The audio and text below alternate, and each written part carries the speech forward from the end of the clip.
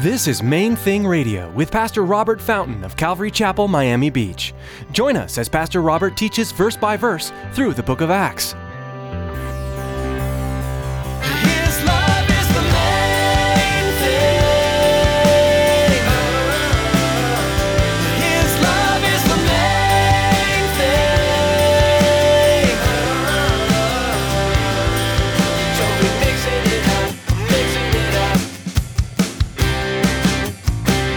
His love is the main thing.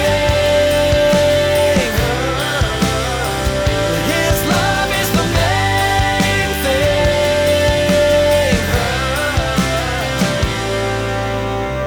There's a principle in it that we need to understand. Quite often, we find ourselves in situations as Christians. We look at it and we think, oh man, I need to have faith. I need to have faith. I need to have faith. And God is saying, no, you need to exercise the common sense I gave you. You need to use your brain in this situation. That's what you need to do. Do we lack faith when we lock our door before bed? Do we lack common sense if we trust God to do what He promises? Today, as Pastor Robert continues his teaching on the book of Acts, we're given the opportunity to consider how faith and common sense are both important in the Christian life. Stick around after today's message from Pastor Robert. I have quite a bit of information that I'd like to share with you. Our web address, podcast subscription information, and our contact information. Now here's Pastor Robert with today's message.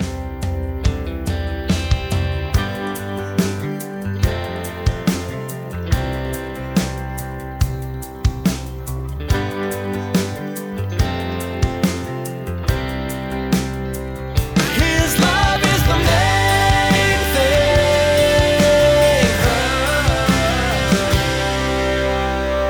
Greater is He that is in you than he that is in the world. You don't need to be preoccupied and worried about it. But see, here's the thing. We need to pray for the people who are being manipulated and used to persecute us. I believe there were some in the early church who were praying for Saul. And for them, when his conversion took place, it was an answer to prayer. It was an enormous, joyous celebration. Now, there were some whose reaction was more like Jonah concerning Nineveh. I knew you were good. God, I knew you'd have mercy on him. Man, I wanted him dead. I didn't want him saved. Our human nature gets in the way sometimes.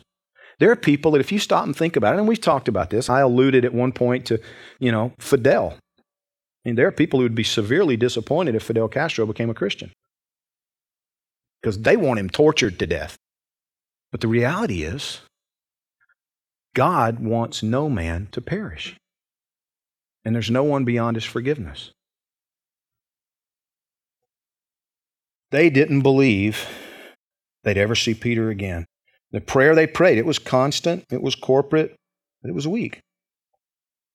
God had bigger things in mind than they were willing to ask for. And so they were amazed. The other thing that I should probably make mention of here, though, it's easy to read right past it in verse 17. Motioning to them with His hand to keep silent, He declared to them how the Lord had brought him out of the prison, and He said, "Go tell these things to James and to the brethren." And He departed and went to another place.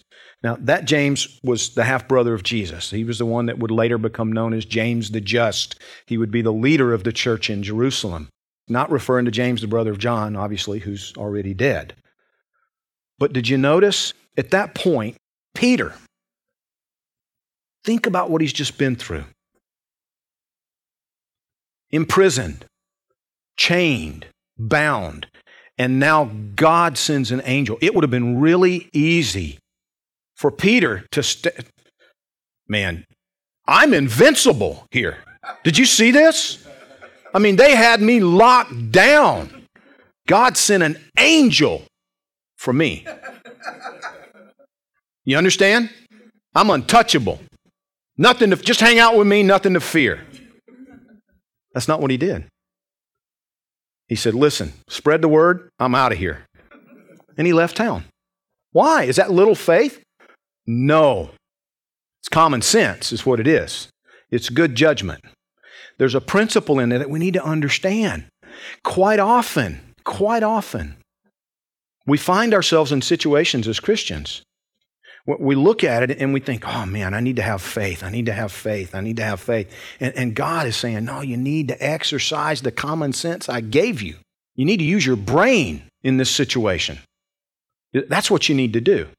I've seen people in job situations, where, they're out of a job and instead of getting out there and just pounding the pavement and doing resumes and putting in applications and talking to people and looking for opportunities, they're sitting at home praying for God to send somebody to the door to offer them a job.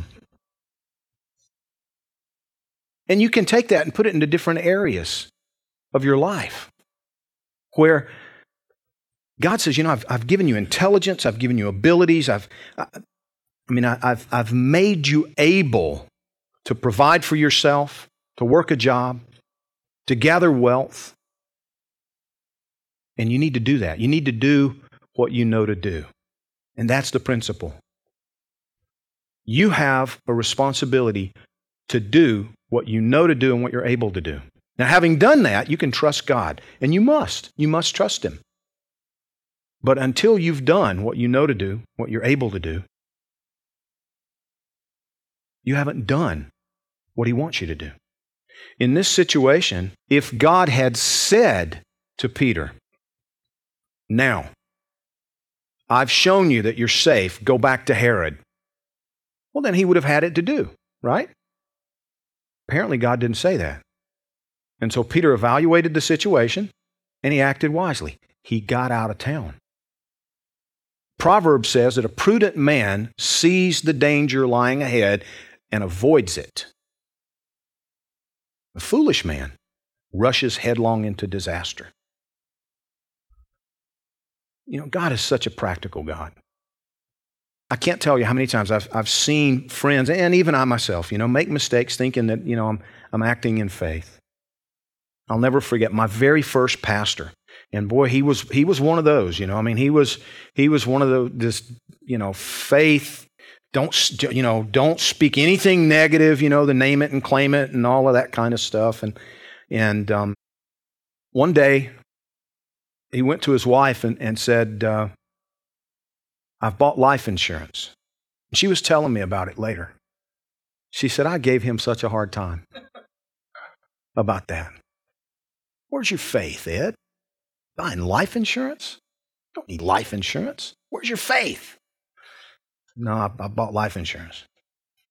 She said it was very short period of time after that. He was diagnosed with terminal cancer. He didn't know, she didn't know. But he just had that nudge. He had that, if something happens to me, my wife is not going to be cared for. And so in faith, he bought life insurance, doing the responsible, practical thing to make sure his family was cared for. You with me? Now, it looked like a faithless act from her perspective, but it wasn't. It was a wise choice.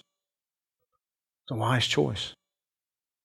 I've heard people talk about savings plans, financial savings plans, as being faithless. Not knowing, not realizing that the book of Proverbs actually tells us that if we're wise, we'll save for the future. That a wise man, a faithful man, stores up for his children's children. An inheritance. God is so practical. In this situation, I love the fact that Peter doesn't stick around and he just does the wise thing. He leaves town. But look at how God deals with Herod. Verse 20, Herod had been very angry with the people of Tyre and Sidon. They came to him with one accord, and having made Blastus, the king's personal aide, their friend, they asked for peace because their country was supplied with food by the king's country. On a set day, Herod, arrayed in royal apparel, sat on his throne and gave an oration to them. And the people kept shouting, "The voice of a God, not of a man." And immediately an angel of the Lord struck him because he didn't give glory to God. And he was eaten by worms and died. But the word of God grew and multiplied. This is one of those stories that the Jewish historian Josephus actually writes about this in his book, Antiquities of the Jews. Josephus was the general in charge of Jerusalem when the Roman army came in 70 AD and sacked the city and burned it and everything. And he was carried away into captivity, and the emperor actually adopted him, and he became a part of the emperor's household in Rome. And he was apparently asked by the emperor to write a history of his people, and because Flavius wanted to understand better the Jewish people and who they were and what had motivated them. And so he wrote about the wars of the Jews, and he wrote a history of the Jewish people. And as he wrote about this particular event, he said that Herod had gone back, and we're not really told why there was some kind of displeasure, animosity between the people of the coastal city there, Tyre and Sidon, which not too far away from Caesarea, where the palace, the king's palace was. But Herod was there, and there's a theater that when you go to Israel today, it's one of the places we visit. His love is the main thing. His love is the main